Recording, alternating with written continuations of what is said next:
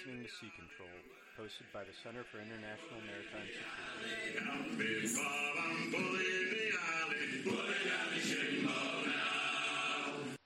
Aloha, shipmates, and welcome aboard Sea Control. Today we're talking with Roy Dray about his November 2019 piece for CIMSEC, The Next Stand of the Tin Can Sailors, Building a Stand-in Naval Force.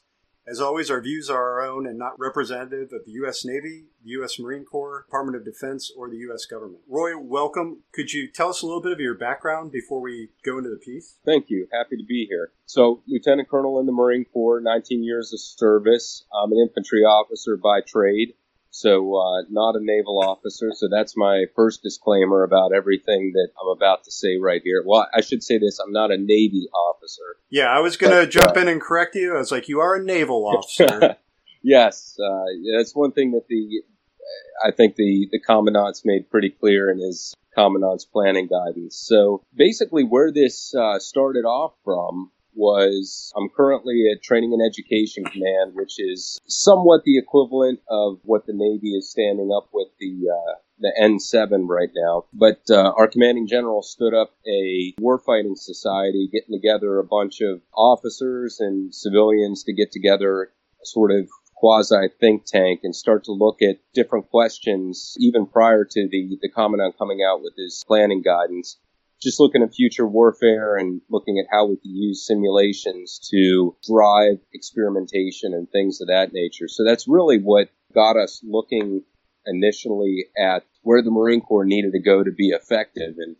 And prior to the Commandant's planning guidance coming out, we were actually looking at a far north or Baltic situation, and then decided to shift to the Pacific, as we were told to do several years ago, and finally summer. So that's really where we started looking at this. And, you know, as we started doing a look at the adversary capabilities there and looking at our own capabilities, not just the Marine Corps, but joint capabilities, it became patently obvious that, you know, what the Commandant and what the Chief of Naval Operations talk about with parity, that is definitely the case. And for us to continue to just try and compete and one-up our adversaries to regain our technological advantage, to regain the advantages that we've had over the past decades, probably is not the answer, just based off of the expense and just the proliferation of technology. So that's really where this came from. And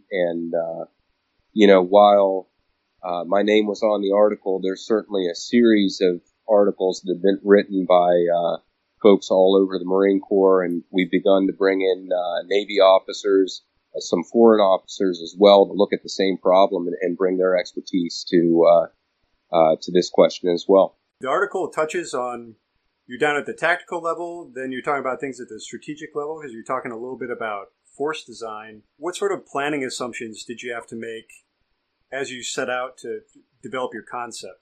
Well, the thing I'd like to say straight off is I mentioned EADO, I mentioned Loki in the article, and that's really where we're looking at. And with the article as it's written right now... Sorry, I'm going to interrupt you one time. Can you explain the acronyms real quick? Oh, please? Sure. Expeditionary Advanced Basing Operations, and then Littoral Operations in a contested environment. You know, these are both concepts that the Navy and the Marine Corps have been working on for several years now. There's been documents that have been signed by both the Commandant, the previous Commandant, and the current Chief of Naval Operations. So the Navy and the Marine Corps are now working in parallel on these two concepts. But my feeling is, and the feeling of a lot of the people that I've been talking with is we're not there right now. We don't have the capabilities to execute those. So really, the article looks at what do we have right now that we can use as a bridging technologically and as force design, as far as force design to bridge from time now to be able to compete in the littorals to the point where we will have the capabilities that the Chief of Naval Operations, that the Secretary of the Navy and the Commandant are talking about in, whether it's in the vectors that have been put out recently or whether it's in force design documents that are put out as well. So when I went into writing this article, the assumption was we have what we have. And that's really where I looked at capabilities that we're talking about right now and capabilities that would be easily fielded in the near term. Got it. It's not a problem as soon as you start to try to use hypothetical units. It's just, I don't know. I tend to agree with you. It's just an easier problem. It's like, okay, what do we have in our hand now? It goes back to the oft-quoted Rumsfeld quote of you go to war with the Army that you have, or in this case, the Navy that you have, and the Marine Corps that you have. Absolutely. So the first question I have for you then is one I saw on Twitter, and it seems like every Marine understands the answer to this. It's a little less clear to me, is that what is a stand-in forces? Sure. Well, we throw around a couple different terms, both in the Navy and the Marine Corps. We talk about stand-in forces, contact forces, blunt forces, inside forces, and I think there's nuance in talking about each one of them. So a gentleman by the name of Art Corbett, who's over at the Warfighting Lab, United States Marine Corps, wrote an article in the Marine Corps Gazette back in, I think it was February of 2019, that he really lays out what stand-in forces deal with. So we're talking about, when he describes stand-in forces, he's talking about a force that is in theater that's able to affect day-to-day competition with an adversary force. So you're talking about the units that are currently deployed there, whether those Marine forces, whether that's the particular fleet that's in that area. If we're talking about the Pacific, it's the Army units that are engaged in Pacific pathways. So they are the units that prior to conflict are in place, that are partnering, theater security operations, or cooperation, things of that nature. And Tom Mencken from the Center for Strategic Budget Analysis also talks about this as an inside force, where he looks at a task organized Marine Corps unit that would be almost like the speed bump, if you will, to allow for a larger maritime force to come in.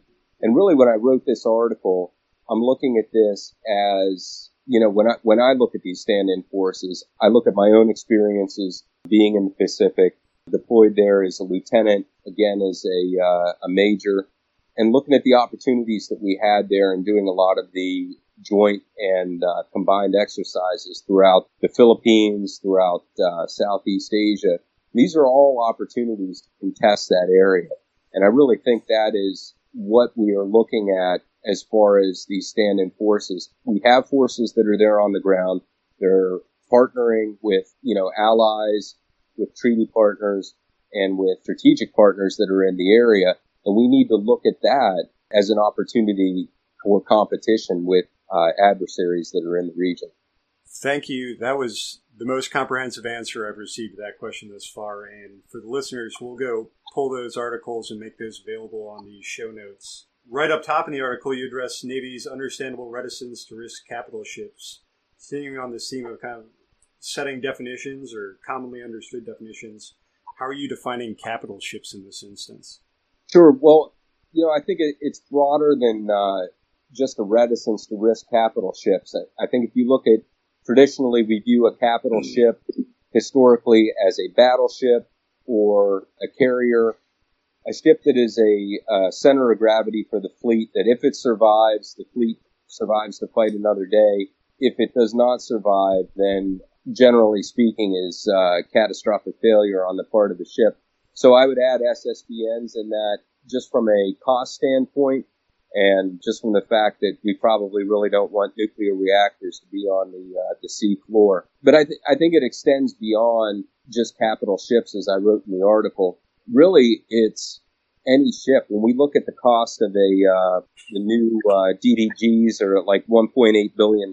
Yes. That's a huge price tag right there. And it's a huge capability that if you lose that capability, of Aegis, that is a major capability that you take away from the fleet. So I think as we look at competition, and if you look at what has been written by the Commandant, what has been written by the Chief of Naval Operations within the last year, we need to look at competing in a way that we do not risk those platforms, but we use those platforms to augment risk-worthy platforms, I think is the term that the Commandant's been using recently. Yeah, risk is one of the trickier topics. As a force, the Navy has not been really engaged by a peer since 1945. So risk is always an interesting discussion to me. And you mentioned the cost of a new destroyer, and it's not just the cost of replacing the destroyer, it's the time. So there is no bench for those destroyers. And the time it would take to replace one or repair one, and we're seeing right now what it's taken to repair the two vessels damaged in the collisions in summer of 2017. Like they're just now getting ready to really come back online full capability again. So it's a question of, it costs us time as much as it does money. Do you have in mind what you would consider a risk-worthy platform in this case? I know we're going to get into kind of sort of the different littoral combat groupings that you laid out here, but what would you consider a risk-worthy platform? What do you think the Commandant thinks is a risk-worthy platform here? Well, I won't speak for the Commandant, but when I look at... Yeah, sorry. When I look at this, and I know that, as I drew out that diagram there, I have several LCSs, I have several smaller vessels, L-class ships, ESBs. Really, even those, I think, for where we are as a nation, are not necessarily risk-worthy platforms. But we look at those as platforms to launch from. So I think the risk-worthy platforms, we need to think about unmanned surface vessels, unmanned subsurface vessels, UAS, things of that nature. Those are the risk-worthy platforms. Or, if we're talking about manned platforms, maybe we're looking at like a Mark 6 or an LCU or something of that nature, a barge that we can leave on the beach. If we have a barge that has some type of vertical launch system on it, that is a risk-worthy vessel that if it were targeted and we lost that particular craft, that's not necessarily something that we're going to salvage or recover. So I think when we talk about risk-worthy vessels, we're probably talking about something that is disposable or has a significantly smaller price tag to it than $1.8 billion and a crew of several hundred sailors on it. I did a podcast with Ian Brown a couple weeks ago talking about Fiction Week, and one of the underlying assumptions from all the authors as we pondered war in the future was, we're not going to have the networks, or we don't believe that we're going to have all the communications networks that we think we're going to have. So how are all these unmanned craft going to function? It's always interesting because eventually those are probably going to be manned craft going in harm's way at some point, as much as we want to fight with our unmanned craft. The flip side of that question is autonomy, and looking at certainly policy isn't there right now, and I think there's some reticence in the use of autonomous craft and the use of artificial intelligence, but that may be an answer itself. If you program a system to be able to make decisions within a right and left lateral limit, is that something that our civilian leadership in this country would be willing to accept? Certainly something that we've been looking at within TCOM Warfighting Society is looking at how we can use AI in conjunction with unmanned systems. But that's something that there would need to be a significant policy change, and that there's probably a lot of ethical and legal questions that go along with that as well. Yeah, and I would be surprised if you ever see that policy change come about outside of an actual wartime scenario where we really start to feel threatened. I would be surprised as well. I think, unfortunately, Hollywood's put a lot of movies out there about AI that don't necessarily represent the science that's behind it. So I want to go back to some of the specifics of the article here. You went into detail about different task organizations that you envision the Marines and Navy creating. I'd like to start with the Littoral Combat Team and go through each of these, talk about your nominal construct and sort of what underpins those constructs. Sure. So I look at the Littoral Combat Team as, what really is that organization that would be embarked aboard shipping that could be, put aboard or put on the shore.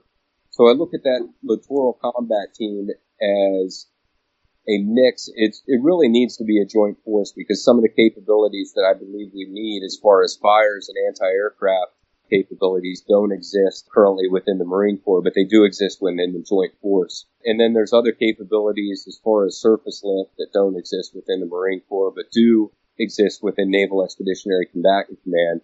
So I look at it, really being scalable, but, based around a Marine infantry company, merely because that gets our foot in the door very often with a lot of our host nations in the Asia Pacific region to be able to conduct exercises. And I look at those exercises as being a part of contesting, the littoral. But again, a littoral combat team needs to be multi-domain. It needs to be able to control aircraft. It needs to be able to sustain itself.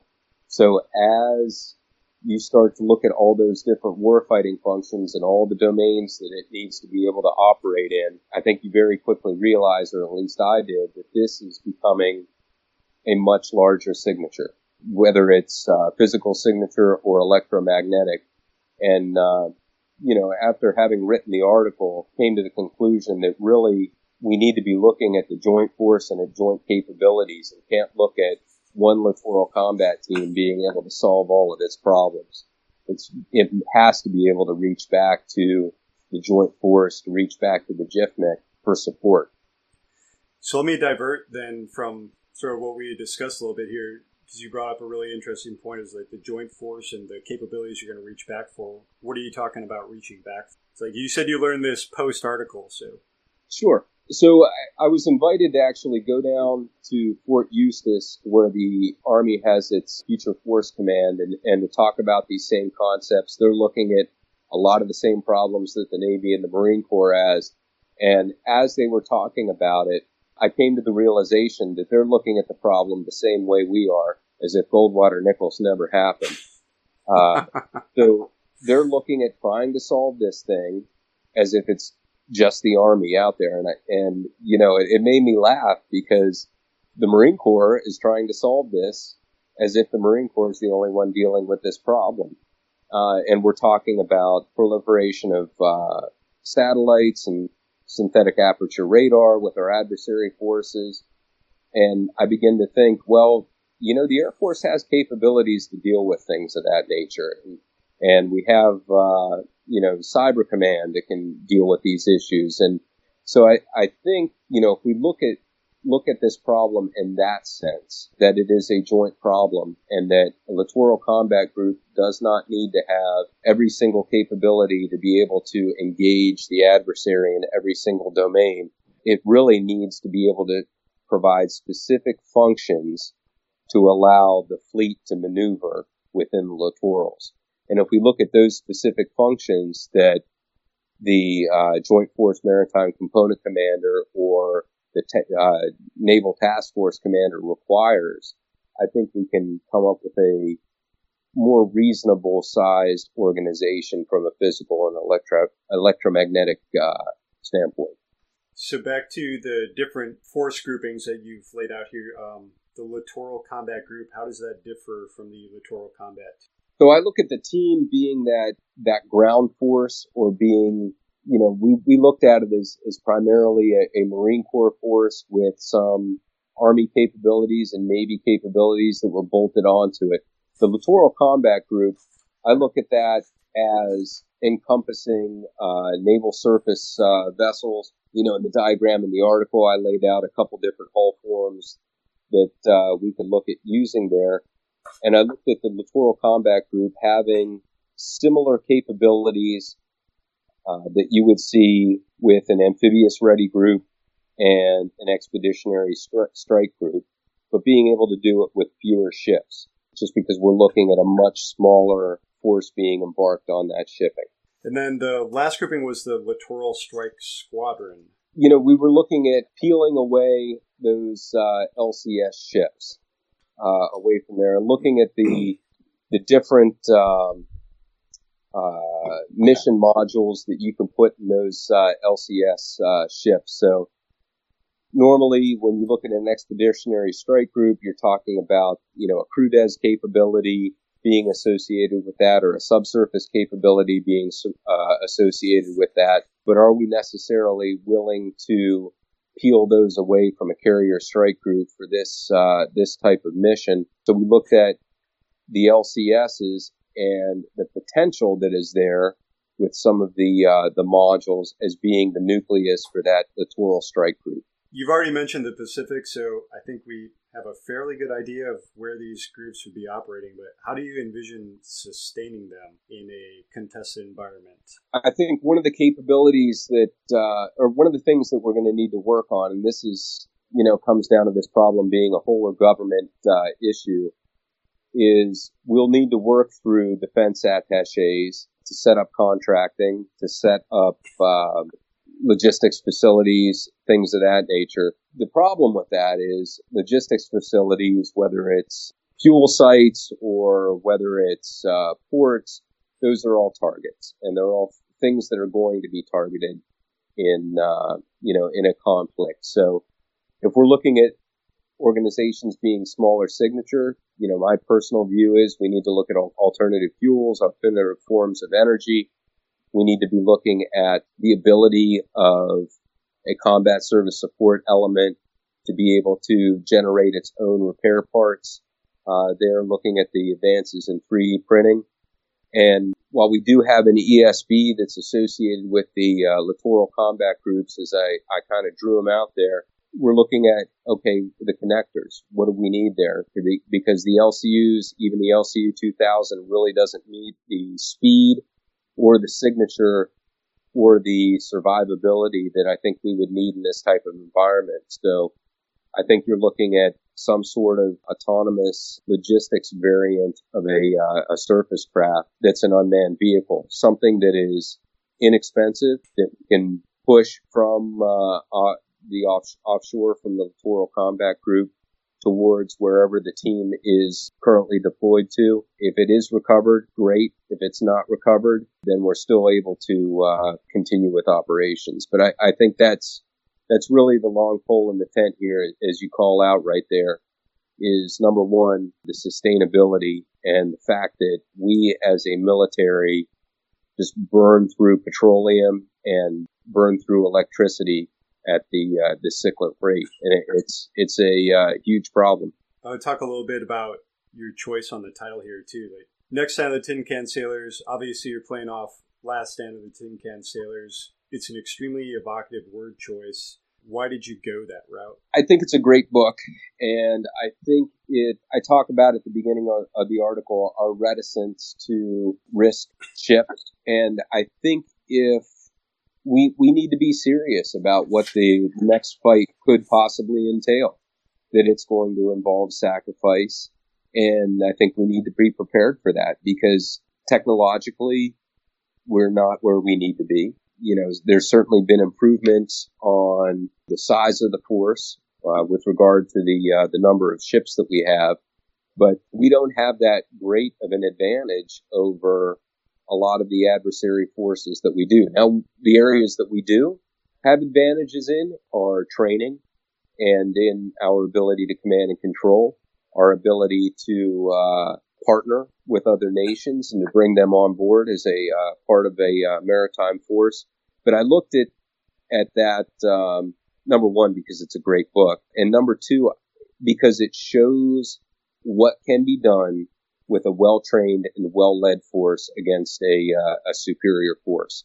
And when you look at that book and you look at the pocket destroyers and the escort carriers that were involved in that fight, significantly smaller capability, but based off of the training of those crews, the leadership of those combat groups, and deception was a huge part of it. They were able to defeat a significantly more capable naval force there in those very same waters. So really, what I'm looking at is not to say that I look at these littoral combat groups as being sacrificed or anything of that nature. I look at them more as being a covering force. In the Marine Corps, we talk about a screen force, a guard force, a covering force, and the different capabilities that those units need to be able to have to accomplish those missions. So I look at this being a maritime covering force that's able to contest the littorals prior to conflict. They're able to partner in our allies and our partner nations' exclusive economic zones, and they're able to change the calculus. Right now, adversary forces, whether it's the Arctic or whether it's the South China Sea, pretty much have at least as you would read it in the media, have the run of the block in those areas. And if we were to, I think, look at alternate ways to compete in that area with our partners side by side, I think that's what we're looking at. And this covering force being in place and being able to set conditions for a larger naval task force to move into that area. Well, thank you, Roy. The article again was Next Stand of the Tin Can Sailors, Building a Stand-in Naval Force. That and Roy's other work can be found on the CIMSEC website. We'll link to it in our show notes. Roy, where else can we find you online? Well, you can also find us if you go to the Marine Corps University Foundation website. You can, if you maneuver through there, you can look for the TCOM Warfighting Society. That's where we do a lot of our simulations.